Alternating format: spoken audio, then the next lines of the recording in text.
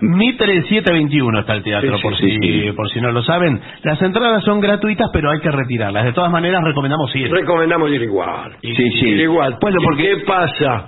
¿Qué pasó en un lugar que no quiero nombrar? Bueno, que la gente que pidió entradas no va. Que mucha gente había reservado su entrada y no fue.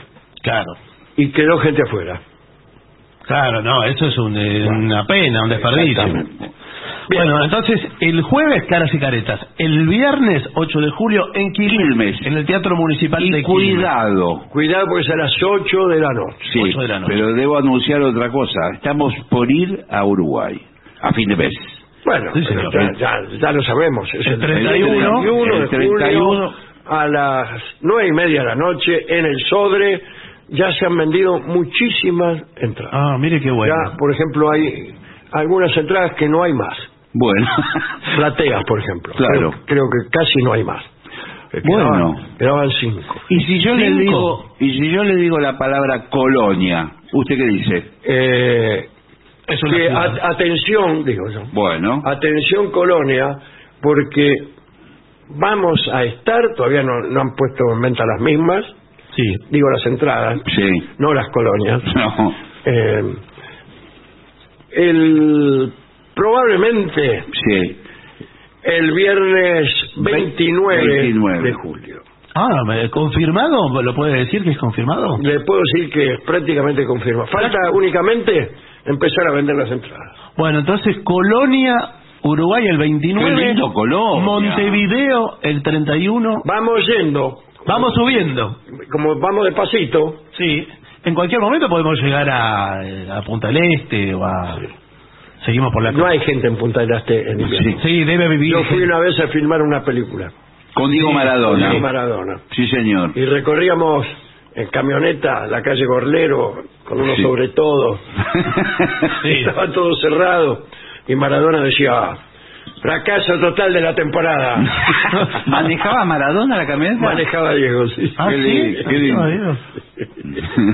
Claro, se ve que la debe haber cruzado en el barco, la camioneta, en el buquebús, que abajo tiene una bodega para vehículos. Sí, puede ser, o puede ser que sea. Para mí era una camioneta de allá. Claro. Había andado. Claro.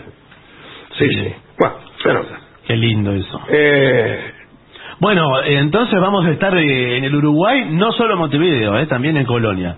Vamos al programa entonces. Muy bien. Atención, prepara en tu casa, joven que escuchas este programa, señor entrado en años que escuchas este programa. Prepara una habitación de invitados. Ah, muy bien. Eso está Siempre muy bien. tiene que tener la lista. El llamado cuarto de huéspedes. Pero esto me parece que es un poco más humilde que como para llamarlo cuarto de huéspedes. Puede ser cualquier habitación que está con otro uso y en virtud de que viene el invitado. Un cuartito. Tiene invitados que vienen desde otra ciudad del país, que viven ahí, son parientes de su señora esposa. De paso le mandamos saludos a la señora esposa de este señor. Imaginario. Sí, bueno, ¿y para qué le manda saludos entonces? Le mando saludos imaginarios. Bien, no le mando saludos. ¿Cómo hacer si tienes invitados? Primero, la limpieza. Primero elige una habitación. Sí, un cuartito aunque sea. Cuartito, lo que tenga. El cuartito de la plancha. Vio que a veces hay un cuartito de la plancha. El lavadero sería. Sí, algo así. Sí, el ropero. Yo tengo un cuartito muy pequeño que nunca sube para qué. Ahora no sirve para tirar la ropa sucia. Bueno, es eso. Es para un canasto con la ropa pero sucia. Digamos que es un poquito mejor. Dale una buena pasada de aspiradora y limpia el polvo de los rincones que a menudo quedan olvidados. Y puede ser una buena idea ponerte en el lugar de tu invitado y tumbarte en la cama. Sí. Y para encontrarás zonas que has dejado sin limpiar. Claro. Zonas de la cama que has dejado sin limpiar. No, usted se acuesta en la cama y mira todos los rincones de ahí, que es lo que va a ver y el techo mira también. Claro, porque desde ahí usted tiene la perspectiva del huésped. Claro, y hay unas telas de araña. Sí, la mancha de humedad. Sí. Bueno, si hay mucha novedad, yo no voy a pintar una habitación. No, bueno, puede colgar algo. Puedo colgar algo. Un póster. Por ejemplo, ¿de qué hincha es el huésped que va a recibir? Es de Arsenal de Sarandí. Bueno, no hay eso va a ser póster. difícil. No hay póster. Sí, tiene que ir a Sarandí. Pero ¿Usted puede decir que no hay un póster de Arsenal de Sarandí en la Argentina? Que yo haya visto, Sí, no. tiene que ir a la pizzería, a la guitarrita. Sí. Y Está le lleno. pide, porque ahí tienen banderines de todos los cuadros. Sí, Pero si no, que ponga uno de John Lennon, de los Beatles. claro, algo más general. Sí. Bueno, almacenamiento. ¿Qué será esto? ¿Almacenamiento de qué? Sí. Bueno, dice, libera un cajón, un cajón, un estante o una parte del armario con unas cuantas perchas libres para que tus invitados guarden su ropa. Sí. Me huele a mucha misadura todo esto. Bueno, pero es lo que tenga, lo que tiene pasa más. es que igual es un detalle ¡Un fantástico. cajón! No, bueno, pero es un detalle fantástico. El tipo viene con la valija, tiene todo apretado ahí. Usted le deja para colgar la camisa, la campera, Sí, un cajón para la ropa. O le clava en la puerta unos clavos. Sí. Bueno, pero eso O en ya la es pared mucho. y el tipo cuelga de ahí las pinchas. ¿Cuánto tiempo se va a quedar? Eso es importante. Eso Eso es importante. me preocupa, eso que hay que Si dejarle. usted no quiere que se quede mucho tiempo, tampoco es mucho negocio dejarlos muy cómodos. Claro, exacto. Preséntele una cierta incomodidad para que el tipo en algún momento se vaya. Bueno, pero por ahí el tipo viene para buscar trabajo en la gran ciudad y, Bueno. y permanece en su casa el tiempo que le lleve eso, que a veces puede demorar meses. Sí, incluso si usted lo atiende demasiado bien, para él sería más negocio no encontrar trabajo. Sí. Claro. Bueno, a cocinar. ¿Y cómo hace? A ver. ¿A no encontrar trabajo? Es muy fácil. No, ¿cómo hace usted para demostrarle esa especie de... Por ahora vamos a tratarlo Bueno. bien. Sí. Vamos a ver si más adelante en el informe vamos a ver cómo echarlo en una de esas. Asegúrese de que hay un espejo en algún lugar de la habitación. Claro. Pues si no tenés un espejo. El tipo se mira en el vidrio de la ventana. Mirar. Si tienes poco espacio, fija uno detrás de la puerta. En la puerta, no detrás de la puerta. Claro, detrás de la puerta aparece adelante. Claro. Visto desde No, cuando cierra la puerta la habitación... Que quede para adentro. Claro, hay un espejo. Hay unos espejos de pie que se ponen sobre, por ejemplo, la cómoda, que vienen con aumento. ¿Lo vio eso? Sí, que uno se ve de estilo Luis XV, una cosa así. No. Uno de estos para sacarse los pelos. Luis Luis Fresa. Para sacarse los pelos de... Sí. Bueno, de la ceja, del entrecejo. Claro. Sí, también para ver un granito. Un granito. Eso le puede comprar, los venden en la farmacia. Sí, ¿vio? pero me parece que se refiere a un espejo general. ¿Cree para que ver... usted decía esos espejos de pie que hay? Esos son maravillosos. De tamaño natural, pero esos valen fortunas. A mí me gustaría tener uno. Son muy caros. Y mirarme así, ¿no? Lánguidamente.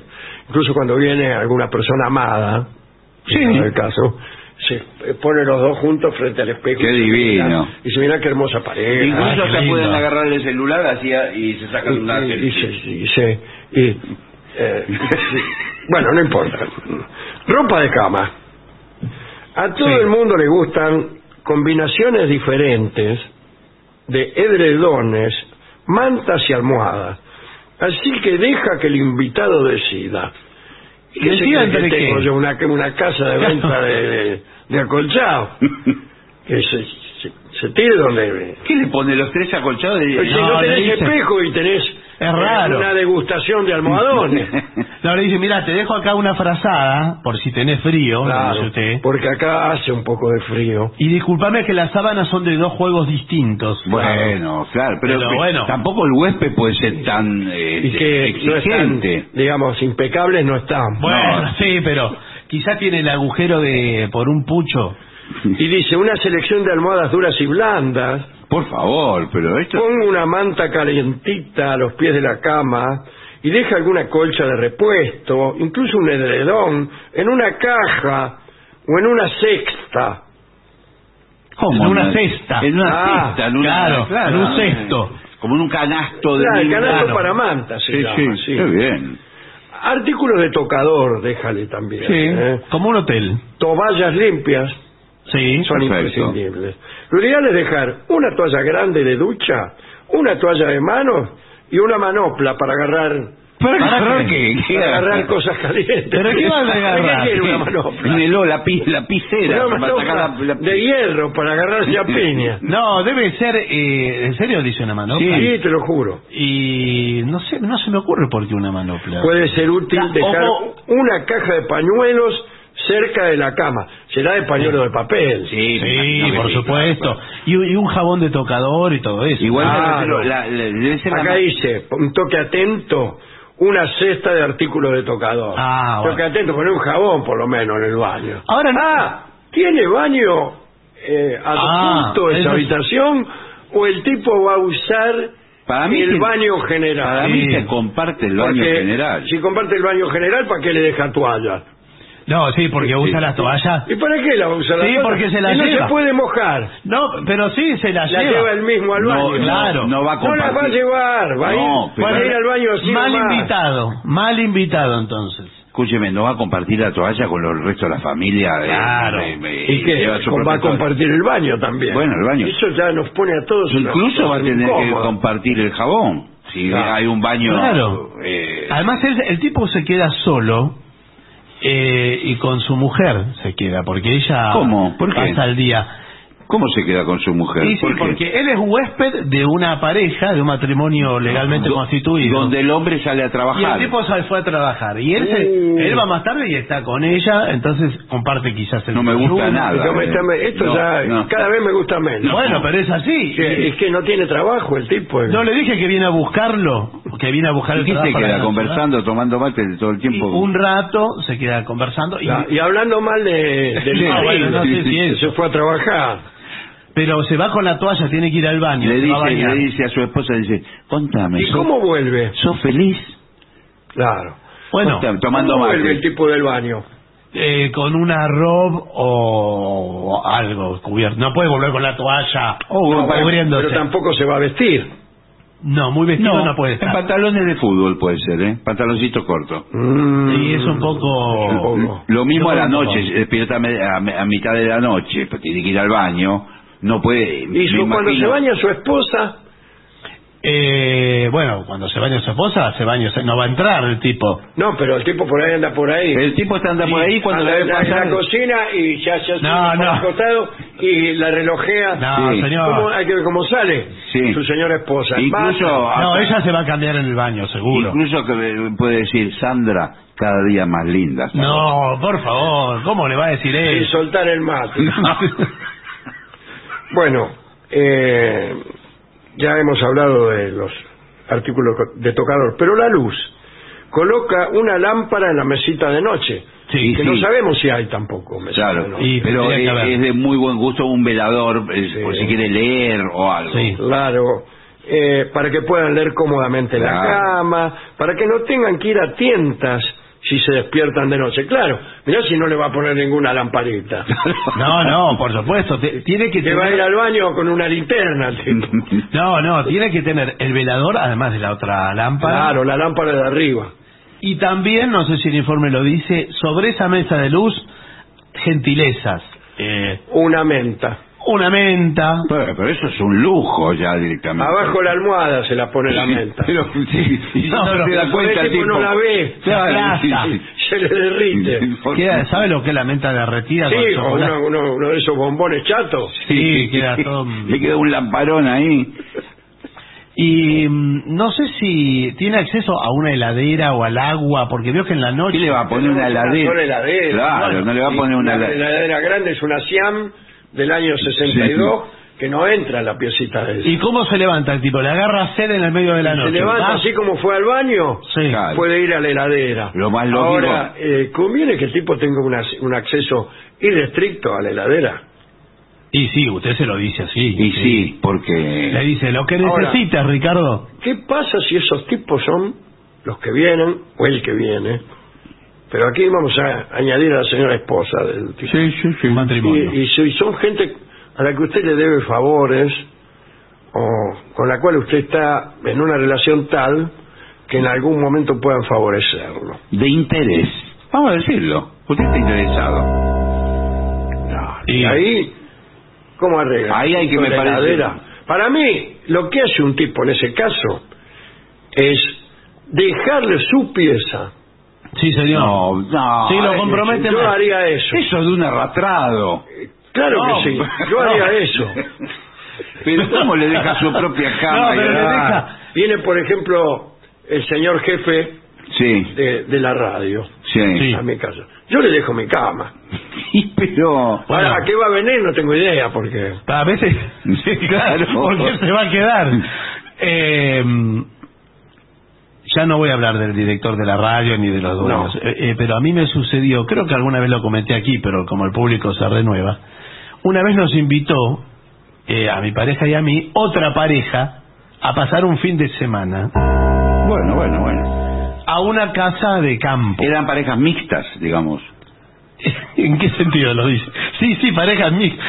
Sí, señor, sí. Bueno. Y ellos estaban atravesándose un mal momento en la pareja. Uy. No sé por qué nos habían invitado. Y los gritos se oían. Sí. Y se peleaban y discutían. Es que a veces se envalentonan más cuando hay otro. Cuando hay para otro, pelearse. Y uno trata de decir, no grites que está, ¿cómo se llama este tipo? Claro. Y la tipa más todavía. Levanta más la voz. Y nos cedieron su habitación. Y arrastrado. Ella dijo, ustedes hospedense aquí. No, por favor, decíamos nosotros. Sí, por favor, que esta cama es más cómoda, total, para lo que lo usamos nosotros. No, dijo, adelante de la mina lo dijo eso. Sí, a mí. Adelante de... Yo me pego media vuelta y me voy. Bueno, si soy el tipo o si soy ustedes. No, y no nos podíamos ir porque estábamos sin auto y nos llevaron a ese lugar. Ellos mismos. Claro. Y quedamos rehenes un fin de semana así. Sí, había como perfume de ellos en la cama, así no recuerdo. No se habían olvidado ninguna prenda. Claro, por ahí. Porque a lo mejor a propósito. Claro, por ahí. Una prenda así a modo de provocación. Con los dedos de los pies encuentra algo por ahí abajo, en el fondo. Se me enredaron los dedos. No, es una situación incómoda. Las peleas de pareja delante de otro. Imaginemos otra situación, pero que también tiene su incomodidad. ¿Y qué es un consejo? A saber, no cederle al visitante una pieza contigua a la habitación suya, con paredes delgadas, porque te va a escuchar todo. No solo lo que hablan, sino también los ruidos propios del cumplimiento del débito conyugal. Y bueno, incluso hasta ruidos involuntarios que uno no sabe ni siquiera. Para no hablar. Que no sabe que los porta. Claro que... Y sí. Bueno, pero a veces no queda otro remedio. Claro, uno no es dueño de nada.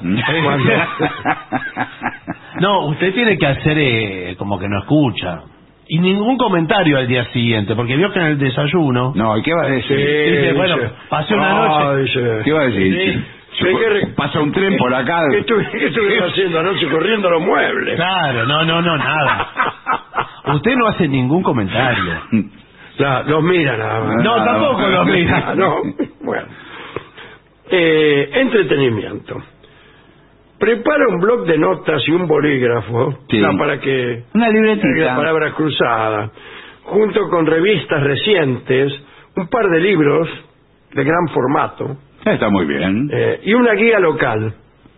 Claro, porque... la guía de casero, por ejemplo. En lugares que puede visitar. Bueno, sí, porque si es otra ciudad, por ejemplo, si usted tiene parientes en Balcarce... Claro. Y vienen a Buenos Aires y no conocen Buenos Aires. Claro, pone un libro. ¿Qué puedo recoger? Tiene una guía así, el obelisco, Café Tortoni. El obelisco otra vez. No, ¿qué hacen? 3 cuadras, van y vienen. Bueno, dice, una radio o televisión muy bien, convertirá la habitación de invitados en un refugio donde estarán encantados de descansar. Claro. Bueno, calor. Ayuda a tus invitados a mantenerse en calor si hace frío, dándoles una estufa portátil. ¿Ves que son unos vicios? Pero si recién tenía 3 acolchados, y ahora una estufa por un caloventor. Sí, es raro. Eso es, porque quiere decir que no tiene calefacción. No tiene aire acondicionado, frío, calor. No tiene chimenea, no tiene nada. Nada. Y bueno, pero usted pone lo mejor de usted para Claro, vivirlo. somos Lo que tiene. una familia humilde. Lo que digo yo, ya que somos una familia humilde, dejémosle, Estela, dejémosle la cama a ellos. Pero tampoco la cama tiene... Vamos a dormir a la habitacioncilla. Sí, pero Ricardo, la habitacioncilla no tiene cama, tenemos un sillón ahí. Tiramos un colchón que tampoco tenemos. Claro. En el suelo. Ese es un problema. ¿Usted más o menos cuánto tiempo va a estar? ¿Ya sabe? No, es que yo lo que vine es, tengo que esperar que me confirmen la reunión. Sí. Me dijeron que me van a mandar un mail, todo vía mail. Pero si es un mail se lo podría haber quedado en su casa. Claro. ¿Para qué viene hasta acá? Todo vía mail. De un momento para otro me voy a estar recibiendo el mail. Me dijeron que en estos días, en esta Usted semana... no sabe cuánto se va a quedar. No, claro. Eso claro, es lo que debemos claro. entender. Al principio yo pensé 2 o 3 días, quizás una semana. Dice, incluso puede dejarle, además de la estufa, una bolsa de agua caliente, una bata limpia y calentita. Eso vio para ir al baño, sí. Pero cuidado, estarán tan cómodos que puede que no quieran irse. ¿Qué le dije? Bueno. Claro, ese es el problema. ¿Qué le dije? Ahora bien, hay que averiguar si estos visitantes piensan almorzar y cenar en nuestra casa. Eso sí que es un tema. Eso es una responsabilidad. La verdad que estaría bien porque por lo menos o el almuerzo o la cena la haga afuera. Claro. Porque no es un restaurante esto. Claro, ¿qué se cree que es? Claro. Bueno. De todas maneras, yo puedo pedir empanadas, si les parece. Bueno, pero además vienen, en una de esas vienen con problemas. Por ejemplo, me tocó una vez un tipo que no comía con sal. Bueno. Sí, bueno. A usted le viene atrás del tipo tratando de conseguir empanadas sin sal. No hay empanadas. No existen. No existe esa cosa. Y le mienten, si le dicen le dicen no tiene sal. Y el tipo se las come y dice qué rico que están, son sin sal pero las hacen ricas igual. Sí. Nunca vi nada así, dice el tipo, y se muere a la semana siguiente.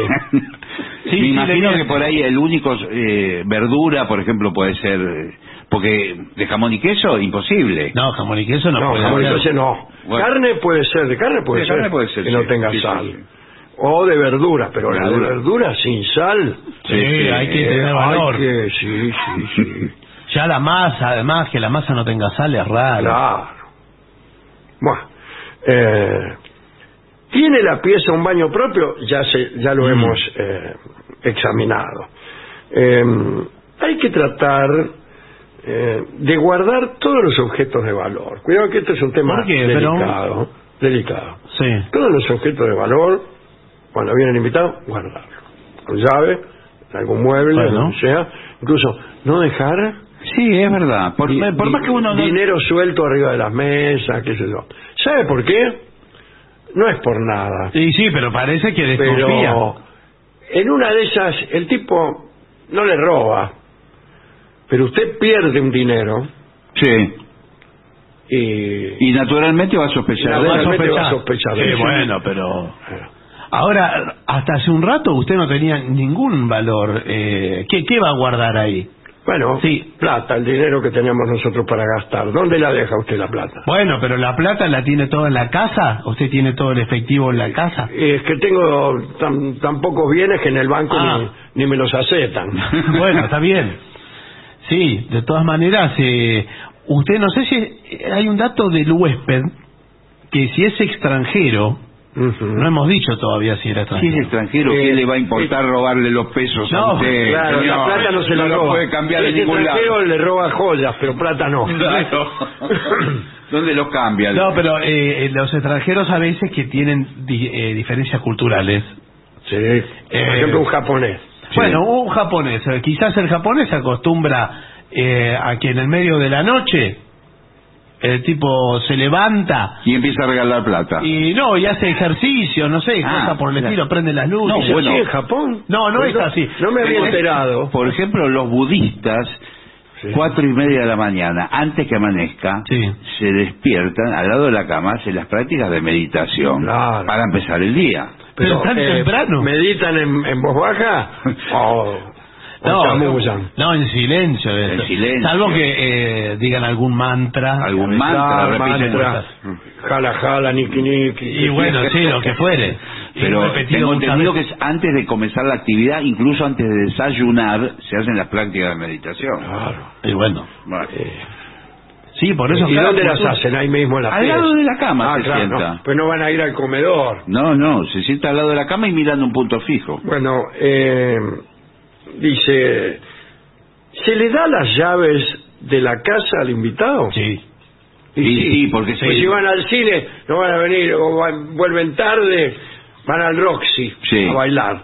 Vuelven a las 5 de la mañana, empiezan a golpear la puerta. Claro, y dice, ¿dónde está el Roxy? Preguntan. Igual si es dentro del horario normal, me parece que el invitado, antes de entrar, tiene que golpear o algo. No, señor. Sí, pero se avisa, pero usted dice, pero si es en la madrugada. No, a la madrugada no horario normal, digo. En horario normal, digo. No va a abrir con la llave y entra. No, en horario normal. Por ahí usted está justo rascándose o algo.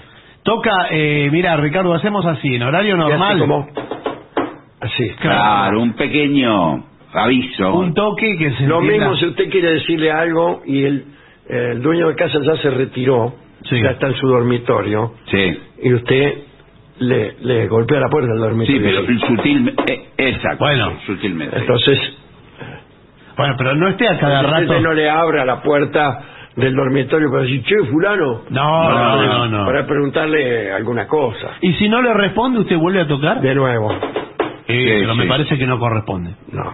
No, en un cuarto no corresponde. Pero, ¿por qué no le responde el tipo? Bueno, es asunto de él. A mí me parece que hoy por hoy, con la tecnología avanzada, uno puede llamar por teléfono con el celular, de una habitación a la otra. Claro, dice, hola, ¿quién habla? No, le manda un mensaje de texto y dice, ¿estás? Sí, dice el tipo. Bueno, y ahí... ¿Estoy qué? No, ahí le dice lo que le tenga que decir. ¿Por qué le manda un mensaje? No sé. Tiene que ser algo importante, porque si no... Ponele, no encuentro la bata calentita. Y bueno, mirá. De la que me hablaste. Sí, o no hay almohada. No, duerma sin almohada. No puede pedirle la almohada ahí en la noche. No. Bueno, todo duerma esto, sin almohada, no le va a pasar nada. A mí me huele todo muy raro. No, pero es así. Vio que hay intercambios también de... usted hoy por recibe a uno... Sí, pasa con los jóvenes, con los estudiantes universitarios. Los intercambios que hay con estudiantes de distintas nacionalidades, sí, señor, religiones, lo que fuere, supersticiones, lo que sea, ¿no? Lo que sea, usted los recibe y parte del intercambio es convivir con una familia del lugar para conocer mejor.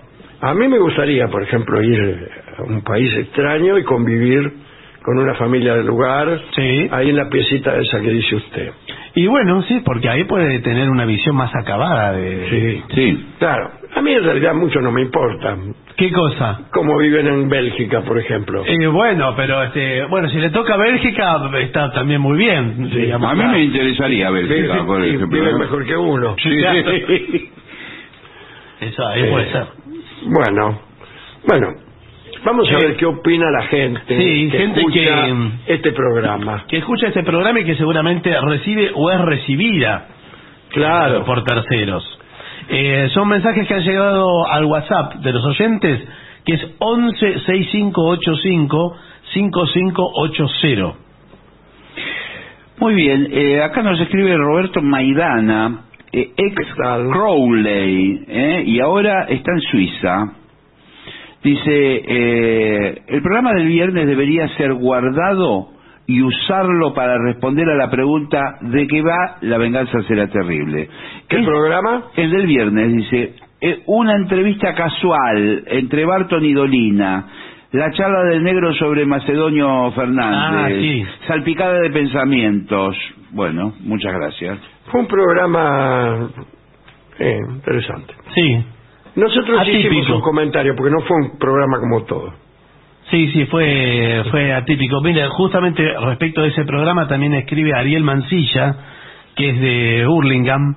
Dice, soy conocido de Ernesto Jaureche, sobrino de don Arturo, Sí. Y él me contó que trabajaba escribiendo lo que su tío le dictaba, porque habíamos hablado de su forma de escribir con un escribiente, ¿no? Sí. Dictando. Jauretche evidentemente dictaba, sí, yo lo sabía, pero no sabía que era Ernesto, o no me acordaba que era Ernesto, a quien conozco, el amanuense. Y dice, así podían estar horas hasta que don Arturo levantaba temperatura y casi dictaba a los gritos, dice. No sé. Claro, las partes sí. más injundiosas. Las onceras. Bueno, les mando un fuerte abrazo, dice Ariel Mancilla. Gracias. Bueno, Vengadores, hace 2 años me mudé a San Rafael, Mendoza. Sí, señor. En busca de un cambio de hábitos y rutina. Pero lo que no he cambiado, ni cambiaré, es mi lugar de oyente en esa maravilla del programa. Extraño mucho el poder verlos en vivo. ¿Se pueden organizar unas funciones por estos pagos? Pero tenemos una fecha pendiente. Tenemos una pendiente. Desde el 2020. Sí, claro. En cualquier momento. Le pido al trío, si es posible, Viene Clareando o Samba de Juan Panadero.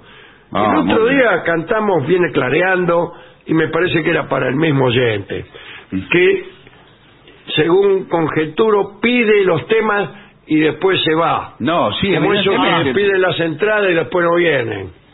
O sea, no escucha los temas que pide. Claro, no nos haga cantar de gusto. Claro, acá está no decir otra cosa. Soy Natalia de La Plata. Estoy en Punta das Canas, Florianópolis. Sí. Por suerte siempre son mi compañía. Los escucho por YouTube. Y estoy por terminar el cautivante libro Notas al Pie. Así que bueno. Bueno, mi nombre es Natalia, soy una uruguaya, viviendo por ahora en un pueblito de Noruega, mirá vos, donde en este momento tenemos un atardecer casi interminable, como suele ocurrir, claro, con los atardeceres muy al norte o muy al sur. ¿Cuándo van a venir por Europa? Ojalá. Ojalá. Qué lindo. Besos y abrazos. Dale. Aquí Seba dice, hola amigo, feliz hasta la médula quise decir, de tener la entrada para verlos el 31 aquí en Montevideo. Acá hay uno de los de la platea, debe ser. Muy bien, agradecido por lo que nos brindan y espera ansioso el 31, que estaremos en el Sodre. Dolina, la quinta sinfonía de Beethoven tiene un anacronismo imperdonable, como usted habrá notado. Dice continuamente, ¡viva Perón! ¡Viva Perón! Sí. ¡Viva Perón, viva Perón, viva Perón! Ezequiel de Barrio Norte nos manda eso. Claro, estoy de acuerdo con usted, salvo en que sea un anacronismo. Claro. Es un anacronismo, porque el anacronismo puede ser al revés. Puede hacer, no es que resulte ahora anticuada, sino que cuando se compuso la quinta sinfonía no tenía sentido decir viva Perón. Claro. Es decir, podía decirse en cualquier lado sin iniciar ninguna discusión. Sí, y estaba permitido también. Estaba permitido. Todavía. Bueno, buenas noches. Soy Gustavo de Santa Fe. El Negro comentó hace unas noches que los tangos de Discépolo son extraños, totalmente irrepetibles en la historia de la canción popular y que en el mundo nadie escribió esas cosas. ¿Podría usted explayarse un poco más sobre ese tema? Sí, pero no vale la pena intentar ser conferencista. Yo creo que está claro lo que se dijo. Discépolo tenía una imaginación y un pensamiento muy singulares, y también eran singulares sus melodías, las melodías que él escribía. Él ha hecho algunos tangos, muchos tangos con compositores de música, como Uno, por ejemplo. Sí. Y algunos tangos los ha compuesto él, ha puesto él mismo la música, como por ejemplo Que Bachaché. Las melodías de estos últimos tangos que él compuso eran muy raras, muy poco usuales, muy propias de alguien que tuviera incluso una formación superior a la del propio Discépolo, porque buscaba intervalos y cosas que no eran... Exactamente, buscaba lejos, afueras. Buscaba lejos, y en sus letras ni hablemos. Sus letras buscaba más lejos todavía. Podríamos decir que Discépolo tiene tangos humorísticos que son de un humor desengañado, un humor ácido, hijo de la infelicidad. Va por ahí el humor de Discépolo. Después tiene tangos de amor y tiene tangos de pensamiento filosófico y social, como sería Cambalache, esos tangos. Es muy raro que Discépolo use frases hechas tanto musicales como de letra. Por otro, o sea, es todo original. Es todo muy, muy personal, muy personal. Yo me revuelco sin manos, dice por ahí. ¿Se imaginan? Alguien revolcándose y rodando como una bola, ¿no? ¿Dónde estaba Dios cuando te fuiste? Es una frase muy, muy profunda, muy cercana a la poesía más pura, y muy lejana, pero muy lejana, de la poesía comercial de las canciones del repertorio internacional. Mujer, ya que hablamos de Dios, sí. Vamos a poner el ejemplo de un pedazo de un bolero donde hablan de Dios. Por ejemplo, mujer, si puedes tú con Dios hablar, pregúntale si alguna vez yo te he dejado de adorar. Bueno, ¿dónde estaba Dios cuando te fuiste? Dice Discépolo. Claro. Aquí hay una diferencia de jerarquía en el pensamiento, de eficacia poética y de indagación por allí por donde no van los otros. No es que le está preguntando a Dios, diciéndole a la mujer amada que le pregunte a Dios si él alguna vez la dejó de querer. Bueno, eso es una gilada, discúlpeme que se lo diga. Ahora, preguntarse uno mismo dónde estaba Dios cuando ella se fue es cuestionar el sentido mismo del universo. Es decir, si el universo tiene algún sentido, está perfecto, ¿dónde estaba el creador de ese sentido cuando vos te fuiste? Así de grave fue que me dejaras, así de grave, tan grave como para hacerme sospechar la ausencia de Dios. Eso es una forma de ejemplificar esta afirmación de que Discépolo dice cosas que nadie dice en la canción popular. Yo creo, sin embargo, que en el español, en el idioma español, las canciones populares están más cerca de la buena poesía que en otros idiomas, especialmente que en inglés. No es que sea mejor la poesía española que la inglesa, no estoy diciendo eso. Digo que la música popular, incluso géneros extraordinarios como el jazz, no tienen una tradición de letras muy, muy elaboradas, muy profundas, ¿no? A veces cuando uno más bien como un pretexto, traduce las letras del rock and roll y de muchas... no lo encuentra tan cerca de la poesía como algunas expresiones en castellano. Desde luego que pienso en el tango, desde luego que pienso en las letras de Atahualpa Yupanqui, pero también pienso en las canciones españolas.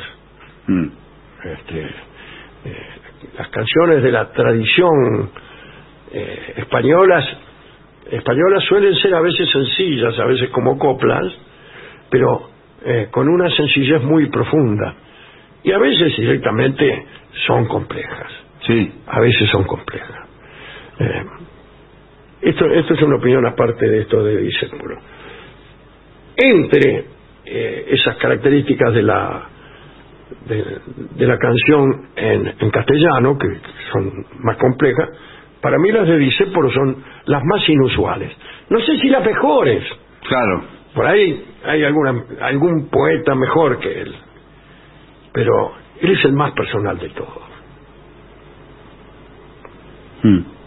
Y fíjese, ¿no? Pero un frío cruel que es peor que el odio, punto muerto de las almas, tumba horrenda de mi amor. Eso es muy poco usual. Sí. Es muy poco usual. No se es tan extremo. No se es tan extremo. No. Bueno, sigamos adelante.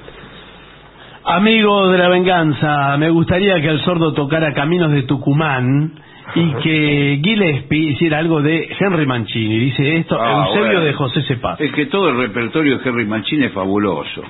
Nosotros hacemos solamente Días de Viña y Rosa, pero hay otras canciones. Sí. Mismo la de la Pantera Rosa. Sí, todos los de la Pantera Rosa son buenísimos. Todos. Sí.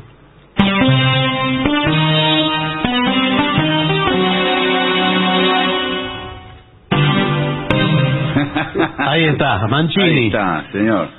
Mancini Express.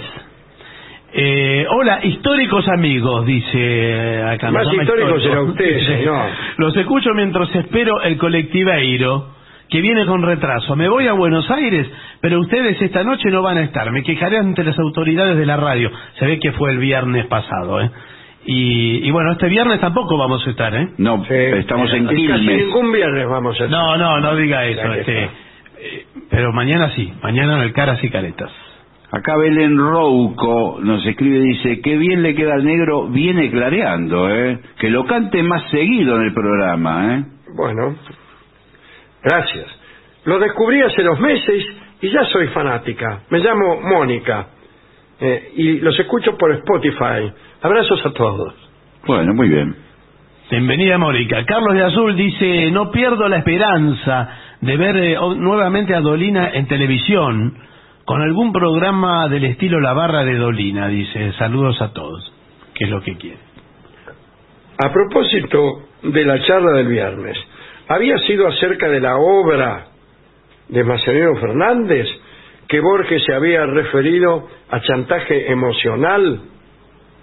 En cualquier caso, ¿no me recuerda, Dolina, en qué consistía ese concepto?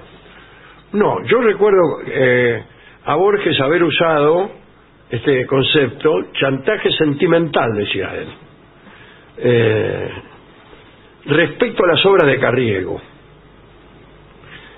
a quien Borges valoraba mucho, pero sin embargo decía en su extenso artículo sobre Evaristo Carriego, ocupa todo un libro,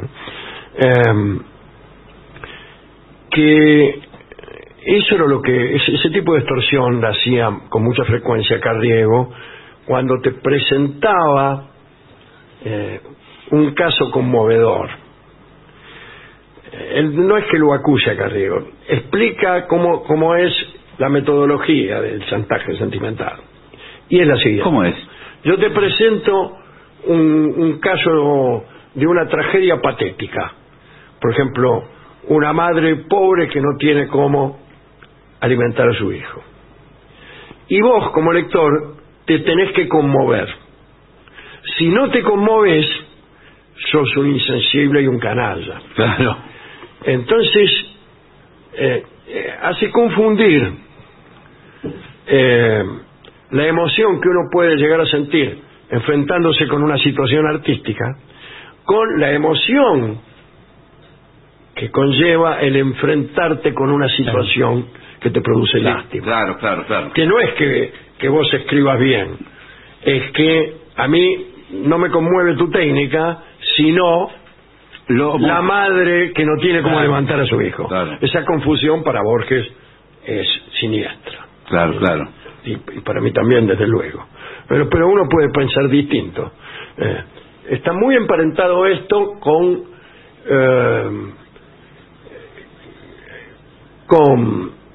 buscar quién es el más desgraciado para hacer de esa desgracia una virtud. ¿Entiendes? Sí. Estamos buscando virtuosos, personas virtuosas. Entonces, buscamos ejemplos de personas muy desgraciadas. Y no es la misma cosa. Yo no digo que no haya que socorrer a las personas desgraciadas. Desde luego que sí. Sí. Pero la virtud no está en ser desgraciado.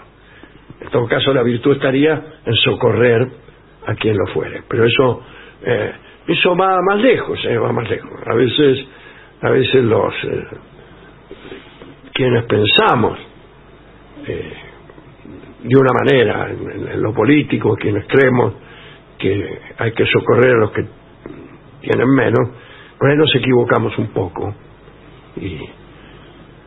y hacemos esa especie de concurso de desgracias a ver quién merece más. Sí, es como una exaltación de la pobreza que a veces se hace. Claro, como si fuera una meritocracia al revés, donde el mérito está en la desgracia que te ha tocado pasar. El pobrismo le dicen. Sí, a eso le dicen el pobrismo. Pero a todo le dicen el pobrismo. Los que usan esa canallesca expresión. Es que el pobrismo es creer que todos los pobres son buenos. No es que sean buenos, es que todos los pobres deben ser auxiliados como si lo fueran.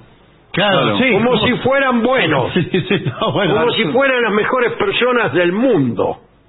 No es que le vamos a preguntar al pobre a ver si es bueno, o a ver si es limpio, o a ver si habla bien, o a ver si tiene una cara que le cae simpática a fulano o a mengano. No. Vamos a socorrer, es la idea, no la práctica, a quienes lo necesiten. Y no es que estemos deseando que haya muchos pobres y necesitados para que nos voten, por ejemplo, para que nos conmovamos y podamos escribir las poesías de Carriego. Que son estupendas por otra parte, ¿no? Pero está bien, esa es la idea, Hay más, si quieren, yo estoy hablador, les puedo contar algo más. Bueno. A veces uno mismo confunde los valores de la propia literatura. Confunde los valores de lo que uno escribe. Porque uno es un estudiante de 19 años que está enamorado de la tipa de al lado. Entonces le escribe un poema a la tipa de al lado. Oh, tipa de al lado, que ha llegado a mi vida, bla, bla, bla. Fenómeno. Y el tipo lee la poesía y le resulta conmovedora. Pero a lo mejor le resulta conmovedora porque está enamorado de la tipa de al lado. Entonces hasta puede llorar leyendo esa poesía. Claro. Si es que la mina no le está dando bolilla. Quiere decir que está conmovido por las razones equivocadas. No porque haya escrito una poesía que conmueve por las ideas que moviliza, sino porque al leer la poesía se acuerda de la tipa de al lado, le da bronca que no le dé bolilla y llora. Ya. Claro, después otro agarra ese poema, lo lee y no le pasa nada. Y no le pasa nada. Claro, porque técnicamente no es bueno, quizás. También pasa lo mismo con cierta poesía que tiene una entonación política con la cual uno está de acuerdo. Claro. Sí.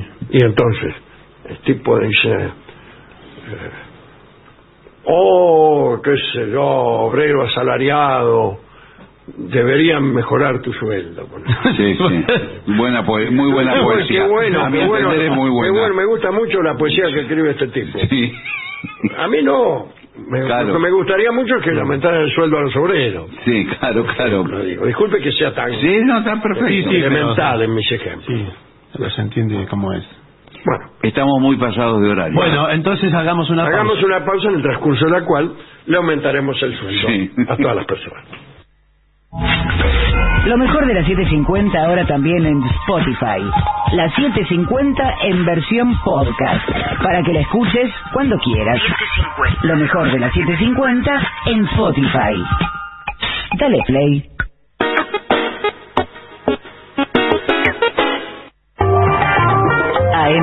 750. Pero no imparciales.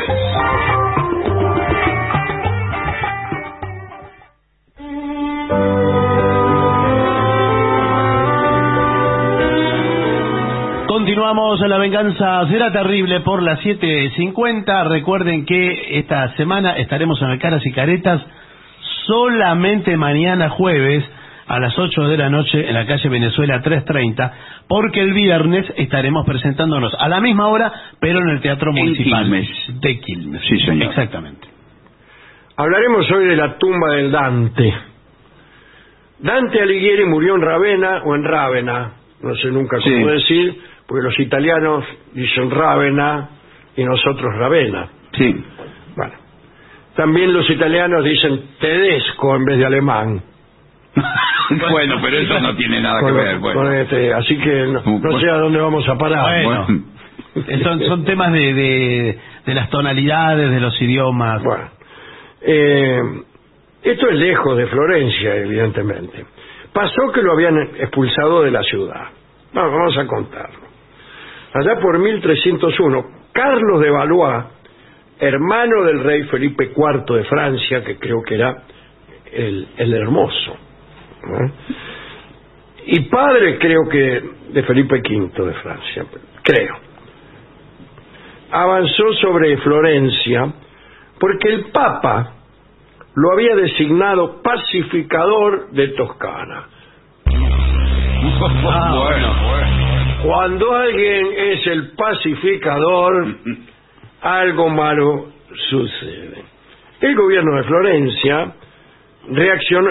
Recordemos que en aquel tiempo Italia estaba dividida. Florencia tenía su gobierno y Milán tenía el suyo, y así. Bien. El gobierno de Florencia reaccionó mal a la llegada de los embajadores del Papa. Los toscanos, Florencia se encuentra en la Toscana. No es que cambiemos bruscamente de conversación. No. Empecemos a hablar de cigarrillos. Es el gentilicio. No. Es una zona, ¿verdad? La Toscana, la región. Claro, una región. No querían el dominio papal y mucho menos la presencia francesa. Dante fue designado como jefe de una delegación para proponer un tratado de paz, otro, digamos. Pero al llegar a Roma, fue retenido por el Papa Bonifacio VIII, que pretendía tomar Florencia para que la ciudad incluso se anexara a los estados pontificios. Entre tantos gobiernos como había en Italia, Florencia, Milán, Ferrara, qué sé yo, estaban los estados pontificios, quiere decir que el Papa tenía una autoridad espiritual, pero también secular. Había unos estados alrededor de Roma, que eran varios, que estaban bajo su gobierno secular, no solamente recese unos Padres Nuestros. No. Claro. Bueno, y la cuestión fue que Dante quedó detenido en Roma y el Papa y los franceses tomaron Florencia. Por si fuera poco, franceses y papistas tenían a sus aliados locales, que eran, como se sabe, los güelfos negros. Los güelfos. El 1 de noviembre de 1301, entonces, Carlos de Valois entró en Florencia con estos güelfos negros, quienes en los 6 días posteriores destruyeron todo y mataron a la mayor parte de sus enemigos. Florencia fue papista y un poco francesa durante un tiempo. Se nombró a Cante dei Gabrieli da Gubbio como podestá, es decir, el alcalde, podestá de Florencia. Dante, que seguía en Roma, fue condenado al exilio durante 2 años y a pagar una gran suma de dinero. Como el poeta no podía pagar esa multa, finalmente fue condenado a exilio perpetuo y a muerte si volvía. Y si en caso que se le ocurra volver y fuera atrapado por nuestros soldados, será inmediatamente ejecutado.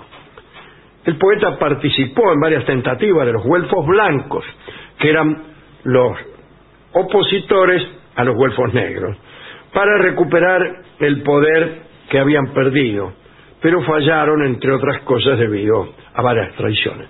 Había también el grupo de los gibelinos, ¿quiénes pensaban eran? todavía otra cosa, estaban eran favorables a la política del Sacro Imperio Romano, a los alemanes. Los alemanes, los partidarios del Papa, que se dividían en negros y blancos. Los negros estaban a favor de esta anexión de Florencia a los estados pontificios, y los blancos no estaban de acuerdo. Más o menos, se lo estoy diciendo. Sí, no, bueno, pero con alguna torpeza, ¿no? Bueno, en 1315 Florencia fue forzada por Uguccione de la Fagiuola, el oficial militar que controlaba la ciudad, a conceder una amnistía a los exiliados. Y Dante estaba en la lista de ciudadanos perdonados. Pero Florencia requirió que, aparte del pago de una suma del dinero, estos ciudadanos perdonados, formaran parte de una ceremonia donde se los consideraba explícitamente como delincuentes, enemigos, delincuentes públicos. Eran perdonados, pero considerándolos previamente como delincuentes. Y Dante consideró que aquel requerimiento era vergonzoso y prefirió permanecer en el exilio. Mucho tiempo esperó Dante ser invitado a Florencia a volver en términos honorables. Para él el exilio era casi una forma de muerte, porque lo despejaba de la mayor parte de su identidad. La Divina Comedia la escribió completa en el exilio, mira, fuera de Florencia. Cuando los poderosos de Florencia decidieron que se les pasaba el enojo y le comunicaron que ya podía regresar, esto era cuando la Divina Comedia empezaba a aparecer como una obra descomunal. Bueno, Dante los mandó al diablo. Le dijo que allí no regresaría ni muerto. Y eso fue lo que sucedió. El príncipe Guido Novello da Polenta, sí, muy buen apellido, lo invitó a Rávena en 1318 y él aceptó. En Rávena consiguió terminar de escribir la tercera parte de la comedia, El Paraíso, y finalmente murió en 1321 a los 56 años. Eso sucedió cuando regresaba a Rávena de una misión diplomática en Venecia y quizás se enfermó de malaria. Fue enterrado en Rávena, en la iglesia de San Francisco. Unos años después de su muerte, Florencia se arrepintió de todos los agravios infligidos al poeta y reclamó los restos. Pero las autoridades de Rávena respondieron que ni locos, que si no quisieron tener a Dante vivo, tampoco lo iban a tener muerto. Pasaron casi 200 años de tira y afloja, hasta que un buen día varios ciudadanos florentinos enviaron súplicas al Papa León X, pidiendo que de una vez por todas ordenara el traslado de los restos. ¿Y saben quién fue uno de estos fiorentinos que firmaban las súplicas? ¿Quién? No.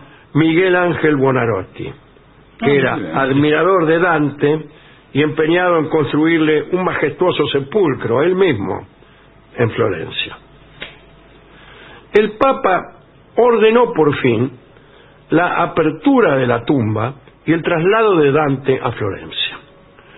Como a un papa no se le podía decir que no, los monjes de Rávena no tuvieron más remedio que abrir la tumba. Pero entonces se descubrió que en la tumba no había nada. Dice un cronista. Lo que sí había era un grupo de franciscanos con cara de disimulo y silbando por el claustro del convento, haciéndose los sotas. Bueno, estaban sobreactuando. Uy. Así que los frailes de Rávena, decididos a que el poeta se quedara, escondieron los huesitos. Escondieron los huesos. Bueno, no se volvió a saber nada de Dante hasta que alguien decidió sacar al poeta de su escondite, momento en el que se confirmaron todas las sospechas. Los franciscanos habían ocultado a Dante, para evitar que se cumpliera la orden papal, una carta firmada por un prior del convento en 1677, mucho después. Así lo atestiguaba. Miguel Ángel tuvo que guardarse, ya había muerto, el sepulcro, y murió sin poder enterrar en Florencia al poeta admirado. Pero una vez descubierto el escándalo de los franciscanos, los huesos de Dante fueron llevados a una tumba de honor erigida por el arquitecto Camilo Morigia en 1780, adosada al convento de San Francisco. Y todo parecía que ahí nomás iba a terminar el recorrido de los restos, pero no. Llegó el año 1865, sexto centenario del nacimiento del poeta. Florencia volvió a reclamar. Los restos del escritor seguían en Rávena. Pero algo permitieron los de Rávena. Permitieron que se fiscalizaran los huesos. No fuera a ser que con tanta ida y venida, claro, los huesos del Dante estuvieran un tanto perjudicados. Lo estaban. ¿Qué pasó ahora? Cuando abrieron el sepulcro, del pobre Dante solo quedaban polvo y esquirlas. Parte de este polvo, cenizas, durante el reconocimiento lo guardó en 6 sobres el artista Enrico Pazzi, autor de la escultura de Dante que hay hoy todavía frente a la iglesia de la Santa Croce en Florencia. Sí. Siguieron los líos porque Pazzi se quedó con los 6 sobres y ya en 1889, en un ataque de generosidad, si quiere decir que no los había devuelto, le dio solamente uno, al director de la Biblioteca Nacional de Florencia. Así que la ciudad por fin tenía algo de Dante. Sí. Pero la cosa no terminó ahí. El sobrecito con las cenizas, parte de las cenizas, sí, estuvo dando vueltas por la biblioteca hasta que se perdió entre 5 millones de volúmenes. Durante 70 años se buscó sin resultado el dichoso sobre. Florencia se había pasado 6 siglos para que Rávena devolviera a Dante, y ahora quedaba un sobre de 6 con unas poquitas cenizas y se había perdido. Así fue hasta que en 1999, ahora, 2 empleados que estaban ordenando viejos libros de viajes del siglo XVII en el segundo piso de la biblioteca encontraron un sobrecito de 11x7 protegido por 2 cristales y con la autentificación de un escribano indicando que aquellas cenizas eran parte de Dante. Recién ahí. ¿Y los otros sobres? Florencia nunca los devolvió el tipo. Florencia estalló de júbilo mientras Dante se revolvía en su tumba, porque una minúscula parte de él volvió a la ciudad en contra de su voluntad. Dante había dicho él mismo que no iba a volver ni muerto. Que nadie pregunte qué pasó con los otros 5 sobres. ¿Por qué? Muchos dicen que el Dante quedó perdido entre libros y cartas viejas. Vamos a escuchar en atención a estas viejas cartas el tango que se llama Cartas Viejas, probablemente refiriéndose, no creo, a la correspondencia entre el artista Pazzi, que se guardó los sobres que se perdieron y se también, lo llevó nunca más, él. Sí. Y los de la biblioteca de Florencia y qué sé yo. Creo que ese es el motivo de la escritura de este tango, que va a cantar para nosotros Karina Biorlegui.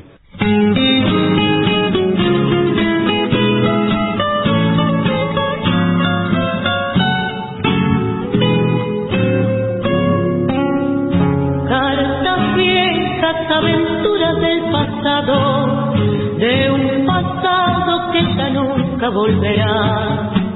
Me pregunto para qué las he guardado, para qué si da tristeza recordar ilusiones que nos dieron la fragancia que llenaba el corazón primaveral de la novia que tuvimos en la infancia, de la única que no nos hizo mal. Cartas viejas, nadie sabe las historias que aquí dentro hay encerradas que jamás renacerán. De mujeres que eran buenas, de mujeres que eran malas y que nunca pude amar. Cartas viejas, cuánto amor entre mis manos, cuántos besos, cuántas citas que ya nunca volverán. Sin embargo, de la ingrata que amé tanto, ni una carta que me pueda consolar. Esta carta dice angustias que pasaron, esta obra de un amor que regresó. Grandes ojos que rieron y lloraron, todo dice de estas cartas de pasión. Ya en mi ocaso con la sien encanecida, quiero ver en una hoguera tanto amor, que su llama de igual modo que en la vida me acompañe hoy que ha muerto el corazón. Cartas viejas, nadie sabe las historias que aquí dentro hay encerradas que jamás renacerán. De mujeres que eran buenas, de mujeres que eran malas y que nunca pude amar. Cartas viejas, cuánto amor entre mis manos, cuántos besos, cuántas citas que ya nunca volverán. Sin embargo, de la ingrata que amé tanto, ni una carta que me pueda consolar. Era Karina Beorlegui en La venganza será terrible, Cartas viejas. ADUNLAM, la Asociación de los Docentes de la Universidad Nacional de La Matanza. Una organización creada con un solo y claro compromiso: defender la Universidad Nacional, pública, gratuita y de calidad. AM750. Objetivos. Objetivos. Pero no imparciales. Pero no imparciales. AM750. Objetivos, pero no imparciales.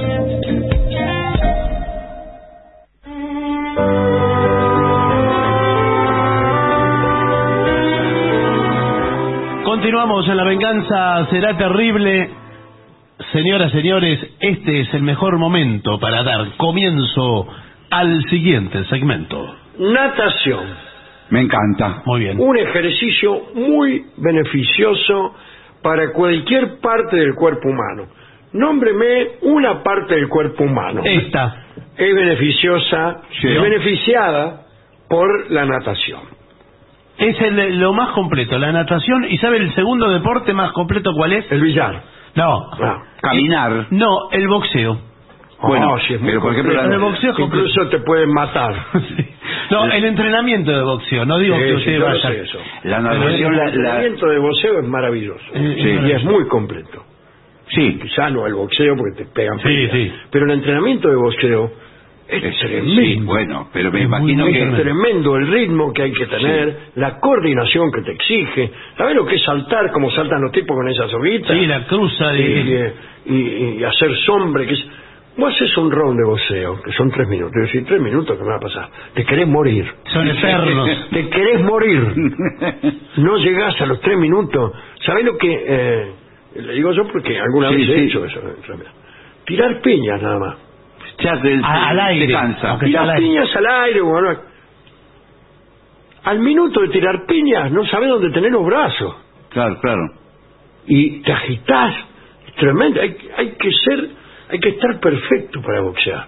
Y para boxear lo que boxean 10 rounds, por ejemplo. Eso. Sí, no, es además, titánico. Y que mientras tiran las piñas las reciben también, porque eso. No es que... Por ahí, entre tanta joda, claro, meten una piña en la boca del estómago. Y tenés que seguir. Tenés que seguir saltando en punta de pie. Sí, sí. Bueno, pero la natación, en cambio... Sí. En la natación no te pega. No le pega. No. Salvo cuando te tienen que rescatar. Ah, bueno. Cuando sí. viene el guardavidas, te pega una piña siempre. No, siempre Sí, bueno. no. Si usted se desespera y no se deja, digamos. Claro, al que no se deja le ponen una piña. Y sí, porque usted vio que hay gente que Incluso se resiste a ser la rescatada. natación es muy recomendable para gente que tiene un sobrepeso muy importante, gente que está muy pasada de peso. Sí, señor. Porque prácticamente hace el mismo ejercicio, pero en el agua usted no pesa nada, es una pluma. Bueno, sí, pero... Pero el asunto se trata de que te cueste. Bueno, No, ya. como esas máquinas que había de hacer gimnasia eléctrica. Sí, hacen todo por se usted. pusieron de moda. que no hacía nada. No hacía nada, tampoco te servía para nada. Sí, sí. Bueno, pero vamos a leer algunos consejos. Primero, ponte tus gafas de natación Antiparras. un poco de tiempo antes de entrar a la piscina, Sí. para que te acostumbres a ella, y no después de entrar. Sí, ojo que eso va con un elástico muy apretado y son como unas sopapas, ¿eh? Sí, sí. Ojo que eso hace vacío en el ojo. Es difícil encontrar el punto, ¿eh?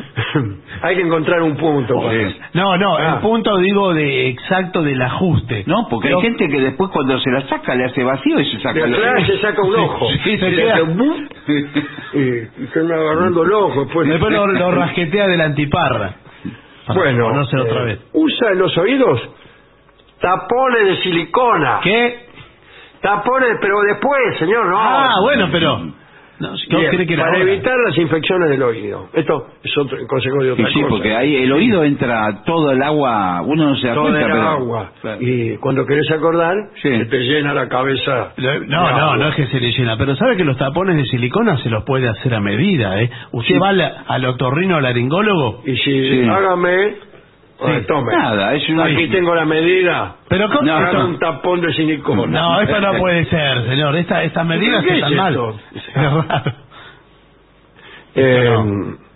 Se recomienda nadar en un entorno seguro, con un socorrista cerca. Sí, un bañero, está Ahí perfecto. está.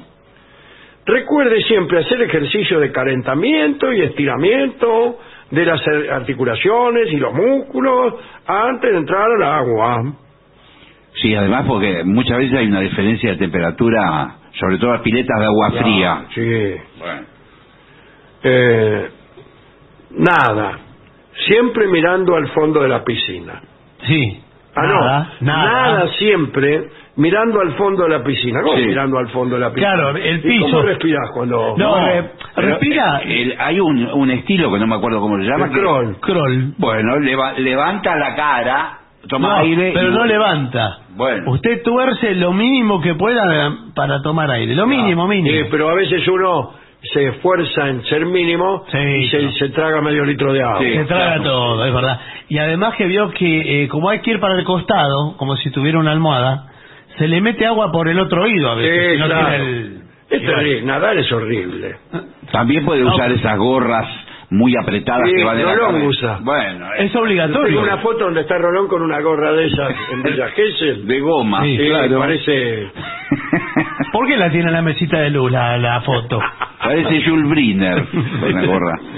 Porque habíamos ido a un hotel donde era obligatoria la gorra de baño. Claro. Ah, mire usted. Ahora, el aspecto que uno tiene con una gorra de esa de baño No, es lamentable. es tan lamentable que yo renuncié a meterme en la pileta. Pero usted porque es muy orgulloso. ¿Qué le importa? Si todos van No, a... era una cosa. Todos están Le así. voy a traer la foto de Rolón. Sí. No, déjelo, para otro día. Bueno, dice, mantenga su cuerpo bien hidratado. Sí, es fundamental. Pero ¿cómo? Bien hidratado, estás adentro del agua. Adentro del agua, Sí. mejor hidratación. Sí, hidratado no puedes estar. Todos subestiman la hidratación por eso, pero no, usted, si ve a los nadadores, tienen cuando llegan al borde de la Sí. pileta, al otro, tienen una botella ahí y en la otra, otra. Y de pronto ¿En paran la y otra, to- otra? Y en, la, Sí. y en la otra punta, otra botella. Ah. Y Bueno, tómate ahí. consulta a tu médico antes de comenzar a nadar. Sí. Yo cada vez que me voy a tirar a la pileta lo llamo al doctor Caragenciano. No, pero se refiere una semana antes o 15 días, que se haga un chequeo general. Igual le piden el apto físico. Claro.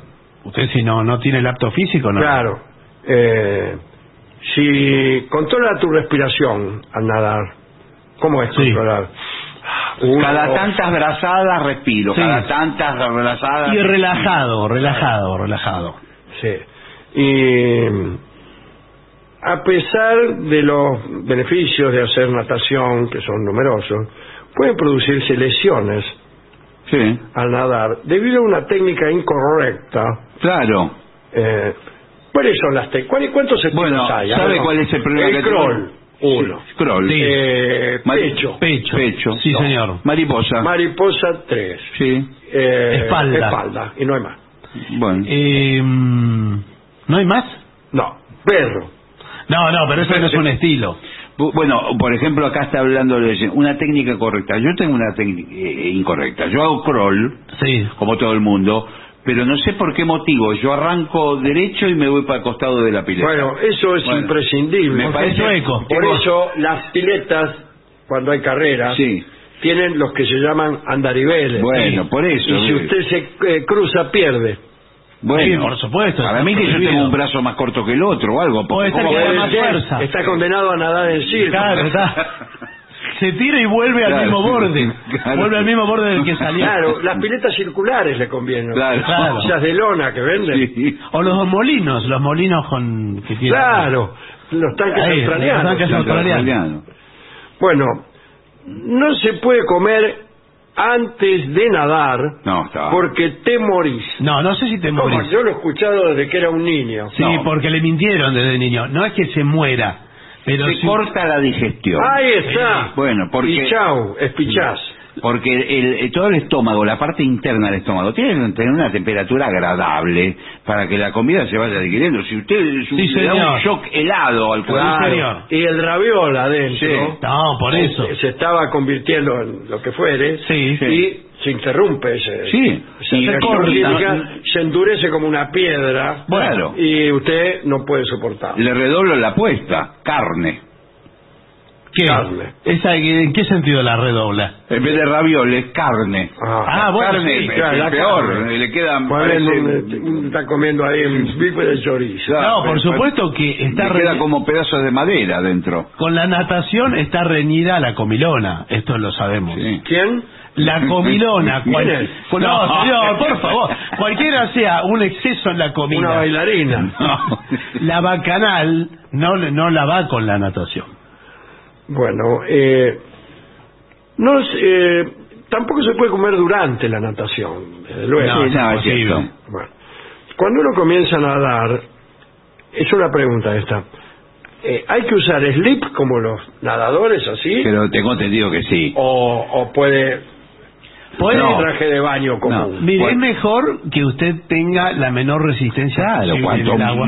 Cuanto más pequeña es la prenda, más cómodo es. Claro. Sí. Yo he leído que incluso los nadadores profesionales se depilan. Sí, señor. Sí, porque cuanto más peludo un nadador... El peludo es mal nadador, claro, los pelos mismos frenan, le hacen... Ofrecen resistencia. Con una melena enorme. Sí. Y ahí tiene 1 kilo de peso. Sí, y además lo va frenando la aerodinámica, la acuadinamia. Hidrodinamia. La hidrodinamia. Nos preguntábamos eso hace un rato. No sé cómo será. Bueno, dice... Uno se ducha antes de entrar a una pileta de natación. Sí. Y si nada, en aguas abiertas después. Mire. No sabía. Cuando sale del mar... tiene sal. Se ducha después para sacarse la sal, porque por ahí salís con tu novia y la tipa tiene la fantasía por ahí aparte de besarte el hombro, o de lamberte un brazo. Cuando el sol lo seca, le queda toda la sal, la costra de sal en el cuerpo. Y por ahí la mina está en una dieta sin sal. Es hipertensa su novia. Y le sube la presión hasta alrededor. Bueno, Hoy en día hay auriculares para escuchar música bajo el agua. Sí. ¿Para qué quiero escuchar música bajo el agua? No pueden estar un rato. No, es increíble, pero todo el tiempo. Puede escuchar música, y no solo eso. ¿Qué música? Ya hay celulares donde usted puede mandar mensajes. Pero de ¿cómo va a texto mandar mensajes si adentro del no puede agua? mandarlo después el mensaje? Perdóname, estoy nadando. Le manda a algún amigo. ¿Qué está haciendo? Perdón. Sí. Aquí está mal escrito, me lo corrigió. Sí, perdóname, estoy nadando. Sí. Metí una comilona y ahora estoy nadando. Sí. Bueno, ¿cuántos estilos de natación hay? Ya lo dijimos. Cuando uno nada. Nada, cuando uno nada. Cuando uno nada. La verdad, doctor, por eso vengo. Sí. No, cuando uno nada. Cuando uno nada, nosotros todos. Claro. Discúlpeme. Es muy importante mantener, ahí está, el andarivel y no chocarse con otros nadadores. Claro. Hay que mirar siempre para adelante. Si dijo que mirara para el piso de la... Estábamos mirando al fondo de la pileta. Hay que marchar siempre para Igual adelante. le digo que los andariveles en las piletas olímpicas están pintados también en el piso. Sí, están pintados. Pues el tipo mira y lo ve para abajo. Claro. Y si usted participa de los Juegos Olímpicos, porque usted es de élite, ya le suena una chicharra, porque está todo... Cuando toca la línea. Otra que el bar. Le ponen una chicharra en el cuerpo. No sé dónde se la ponen, pero no creo. Pero enseguida le dice, bueno, este nadador está... No, un dedo, apenas un dedo que se pase. Lo pueden descalificar si está... ¿Qué dedo puede ser? Cualquier dedo, señor. Bueno. Cualquiera. Porque usted se va desde el carril del otro y lo obstruye por ahí. Señor. No lo deja pasar. Tampoco corresponde, no te dejan, me parece, en los últimos tramos de la pileta, cuando haces pie, Sí. no te dejan caminar. No. No, eso por supuesto. Había una pileta que yo iba que la parte baja era tan baja que uno se raspaba el pecho nadando cuando llegaba a la punta. Pero usted no se habrá metido en la pileta del hotel ese donde íbamos antes. Claro. Bueno, esa también que era... hay una pileta que Sí. no sé si es para niños o qué, o para falsos profetas, Sí. porque se puede caminar sobre las aguas. No, Sí, era casi un lavapiés, pero muy grande. Lo que pasa es que ahora se acostumbra a uno de los grandes placeres sentarse o acostarse en la pileta en la parte tan bajita y leer un libro. Claro, que le quede ahí. Que Claro. queda ahí a medio sumergir. Yo no lo veo tan placentero como usted lo dice. Sí, es raro eso, sí. Hasta hay libros para el agua, Claro. que tienen las páginas para el agua. Bueno. Lo sé que Vamos a hacer atrás. una pausa porque estamos muy atrasados. Bueno, sí, señor. Recordemos, el viernes Quilmes, Sí. El viernes Quilmes y mañana el Caras y Caretas, único día de la semana en Buenos así que Aires. aprovechen a ir mañana, porque el viernes van a tener que ir a Quilmes, Sí. ahí en la avenida Mitre 700, 21, el Teatro Municipal. Teatro Municipal de Quilmes, 8 de la noche. Entrada Gratuita. libre y gratuita y gratarola. Sí, señor. Así que seguro que no va nadie. Pausa. Lo mejor de las 750 ahora también en Spotify. Las 750 en versión podcast. Para que la escuches cuando quieras. Lo mejor de las 750 en Spotify. Dale play.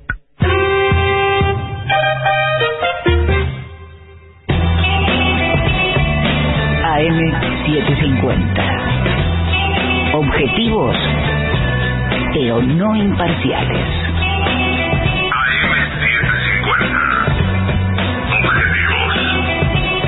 Pero no imparciales.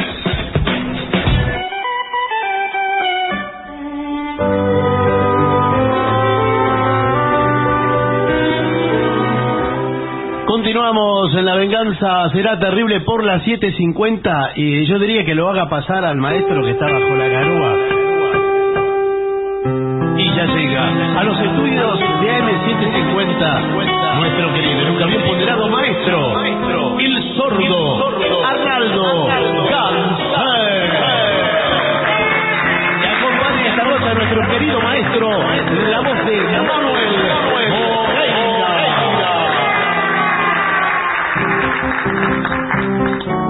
Muy buenas noches, maestro. Buenas noches, Moreira. Muy buenas noches. Sáquese la capucha nomás. Sí, señor. Que ahora ya está bajo techo. Sí, Sí, pero siento que la guitarra está sudada. Sí, pero ¿por qué la trae a la intemperie? No, es por el clima. Ya está muy húmedo. Viene así la madera, viene suda. Suda la madera. ¿Es cierto que los instrumentos se desafinan con el frío? Claro que Soy una señora. Buenas tardes. Instrumentos de cuerda que generalmente están hechos... Y más de cuerda de nylon. Claro. Antes eran cuerdas hechas con animales, ¿no es cierto? De tripas de animales. De tripas. Claro. Por ejemplo, el intestino grueso eran las cuerdas más gruesas y el delgado... Sí. El intestino grueso era la bordona. Claro. Había que tener uñas para eso, ¿no? Para el guitarrero. Sí. Y después vino la Sociedad Protectora de Animales, y desde entonces que no hay música. No, sí hay música. Inventaron las cuerdas las cuerdas vocales sintéticas de nylon, claro, de plástico. ¿Eso para los animales? No, para los instrumentos. Para los instrumentos. Bueno, mire, digamos que pueden hacer pedidos al 1165855580, y ahí es donde, por ejemplo, Silvia pide Madame Yvonne.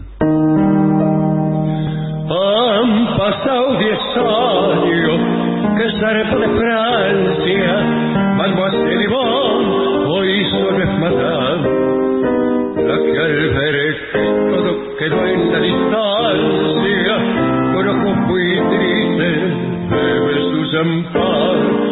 Ya no es la papusa del barrio latino, ya no es la ritonga florecita del Lille, ya nada le queda ni aquel argentino que entre mate y tango un alzo de París. Madame Yvonne, la cruz del sur fue como un ciro. Madame Yvonne, como el cielo de tu suerte, a donde el gringo dolor me conmueve, tu pena es de nieve.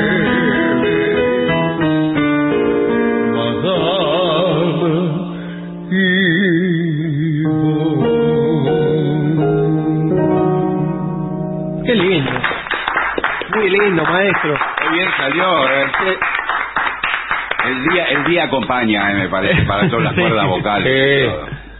Bueno, atención que mañana, atención Buenos Aires, mañana es el único día de esta semana que estaremos en el Caras y Caretas. A las 8 de la noche en la calle Venezuela. Cuando dice mañana, quiere decir mañana. Mañana, sí. El jueves. Sí, el jueves. No, porque quiero decirle... ya son más de las 12 de la noche.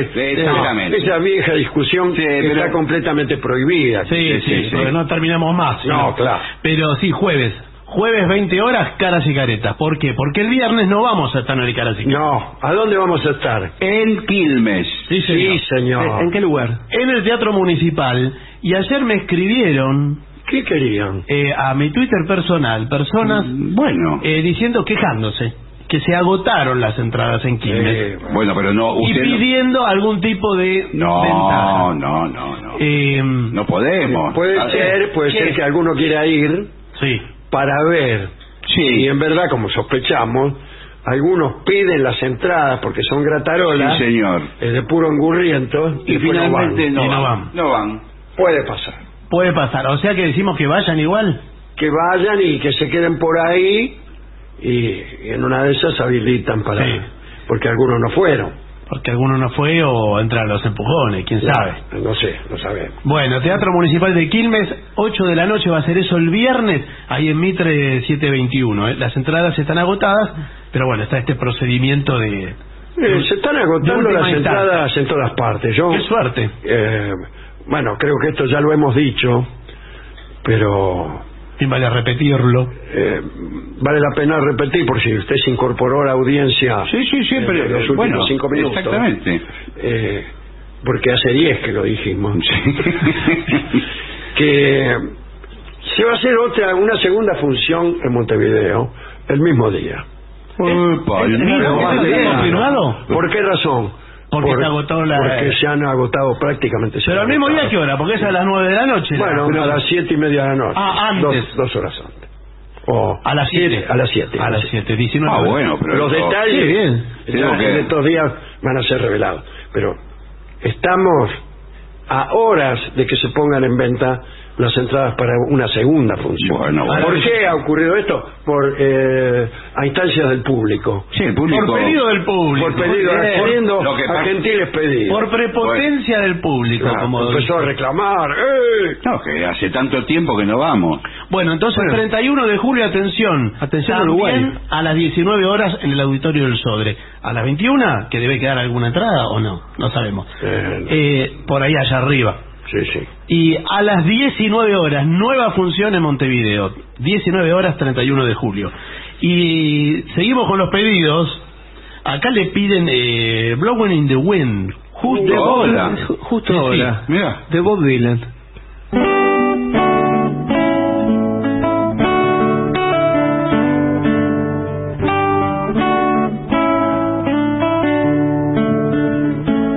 How many roads must man walk down before you can call him a man? How many seas must the white dove sail before she's left in the sand? Yes, and how many times must the cannonballs fly before they forever bend? The answer, my friend, is blowing in the wind. The answer is blowing in the wind. The answer, my friend, is blowing in the wind. The answer is blowing in the wind.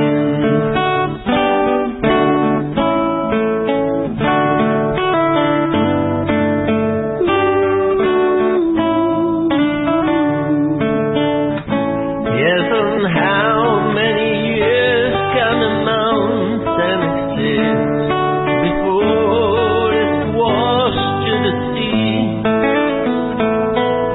And how many years can some people exist before they're allowed to be free?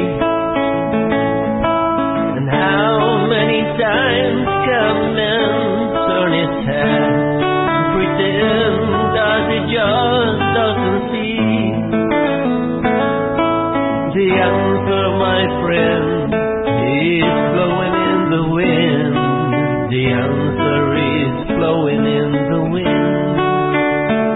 Oh, the answer, my friend, is blowing in the wind. The answer is blowing in the wind.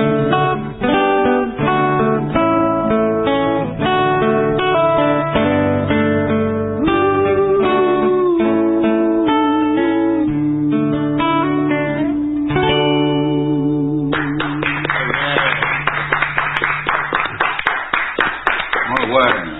Bueno, maestro, mire la hora que se nos hizo. Tico, Tico, ¿está usted Tico, para Tico, eso? pero podemos Tiene- intentar la versión larga si quiere. Bueno, pero tienen que estar los dedos bien entrenados, Los dedos Más o menos. porque es muy rápida. Oh, no termina más.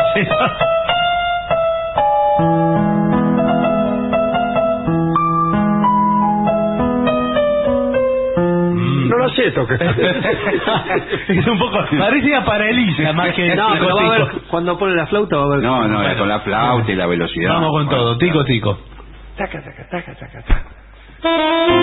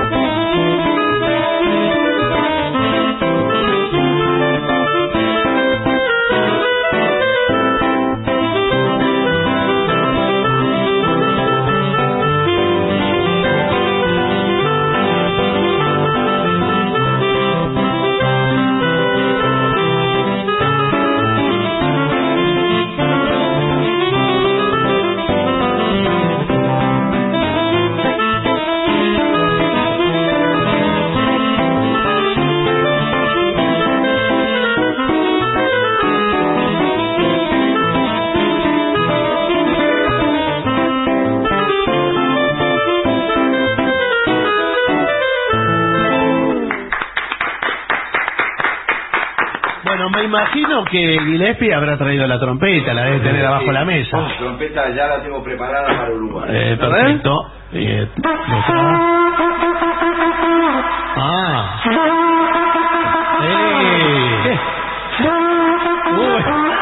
está muriendo. No win in the win. Se está muriendo el trompetista. Con lo último, el último suspiro. ¿Está, por ejemplo, para días de vino y rosas? Por favor. Sí, claro que sí, siempre. Bien.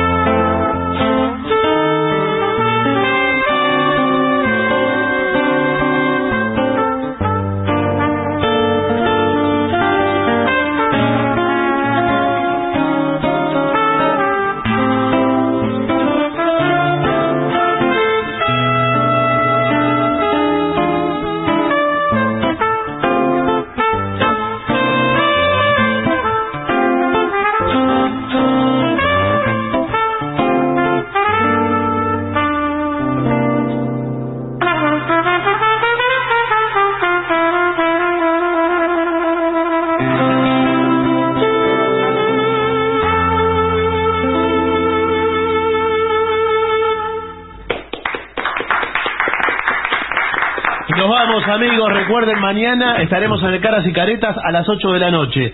El viernes en Quilmes, también a las 8 de la noche, en el Teatro Municipal de Quilmes. Y nos vamos evocando quizá el pan dulce del licenciado, ¿le parece? Por favor. Bueno.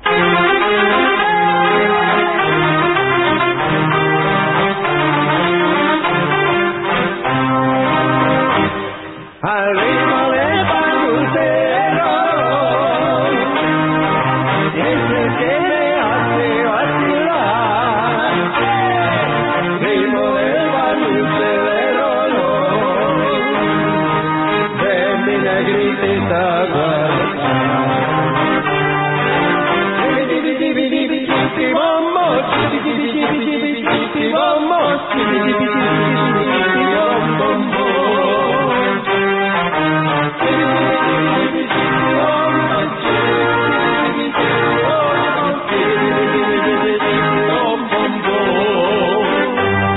Al ritmo del pan dulce del gorro. Adiós.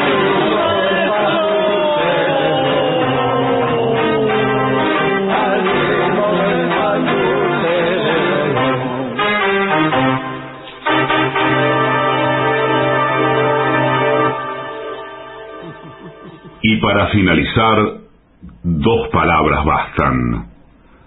Gracias.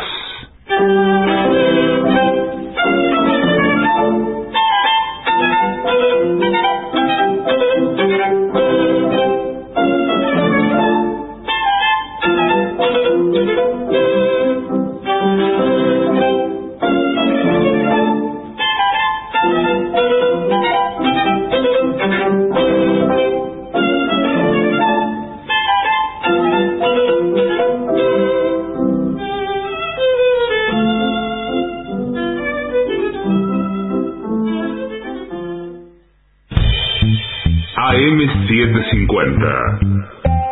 Objetivos, pero no imparciales. Lo mejor de la 750 ahora también en Spotify.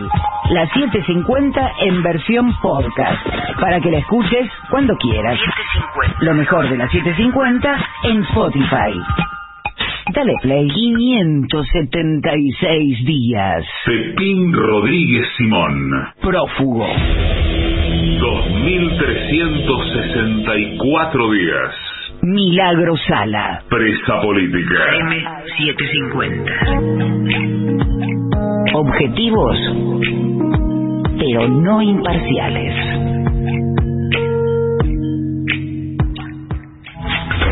Lo mejor de la 750 ahora también en Spotify.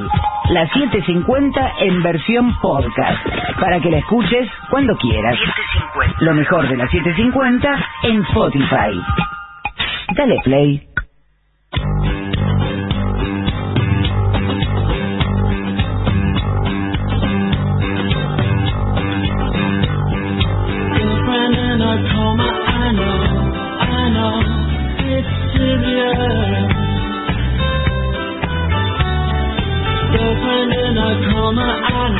I know, it's really serious.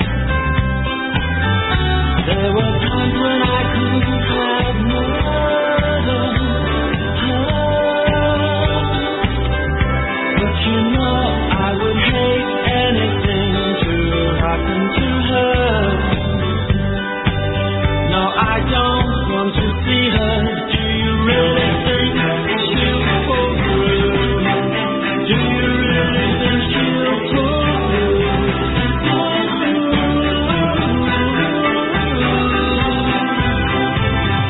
Girlfriend in a coma, I know it's serious.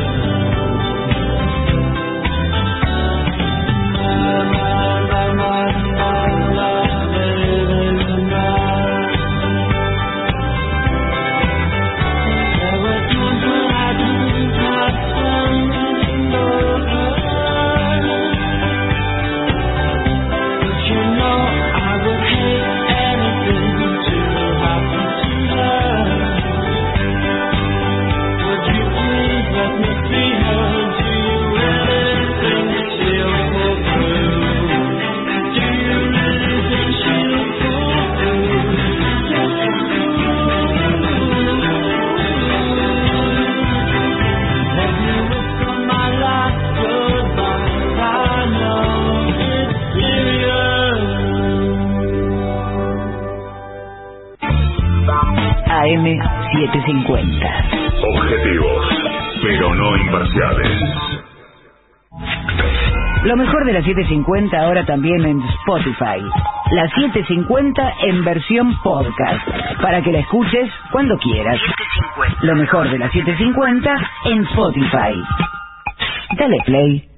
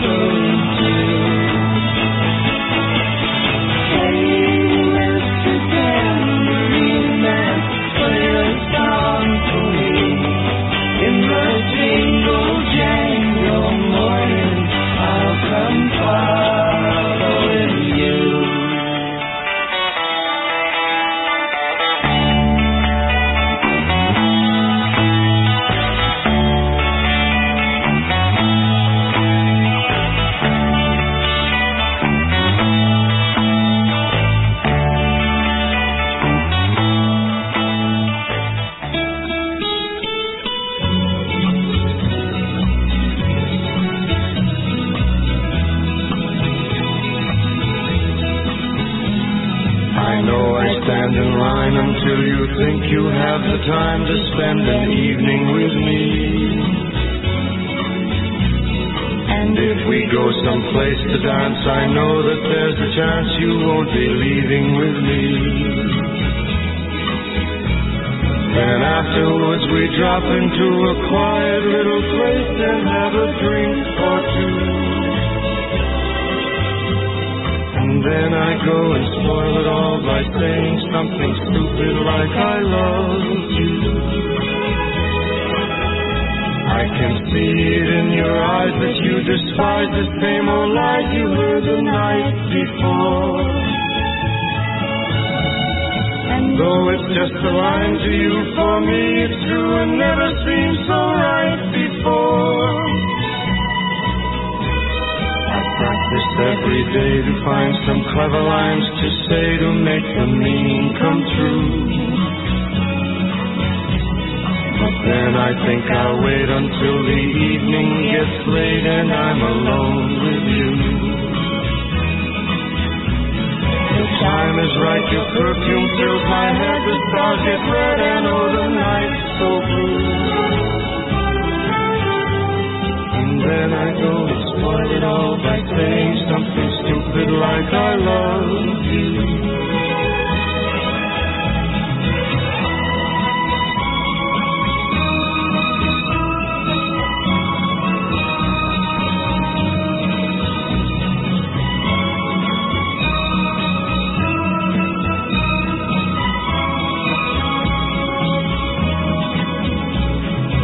Time is right, your perfume fills my head, the stars get red and oh the night's so blue.